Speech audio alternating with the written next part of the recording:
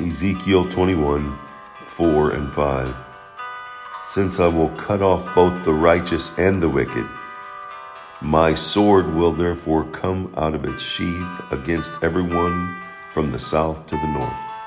So all the people will know that I, Yahweh, have taken my sword from its sheath.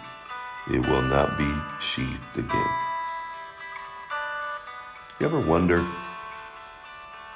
why you read the Old Testament and hear prime examples of learning from the past, right? Even from your own past, we're to learn. That's what education is.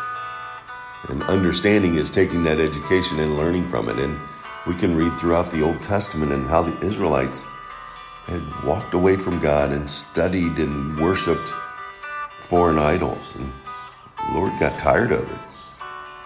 Here he's saying that no one will survive this coming invasion, not even the righteous. For Judah as a nation, it was too late to repent. Destruction was decreed, and individuals could repent and have assurance of eternal life. But many righteous, here it says, many righteous people were going to be swept up in the coming destruction. And even today, we shouldn't expect, because we know God and have accepted Jesus and we have a relationship with Him, that we won't be caught up into general disasters or judgments.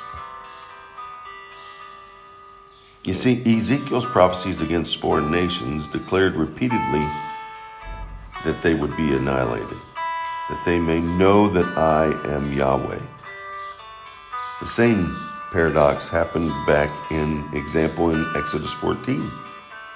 God declared that He would destroy Pharaoh and his army so that the Egyptians would know that He was Lord, that He was Lord God. God will not bring upon His people a partial defeat in exile this time, as was the case in 598 BC, when Ezekiel was exiled. This time, God will finish the job through who He used, which was the Babylonians. We need to learn from history. We need to be reminded that we need to worship God alone.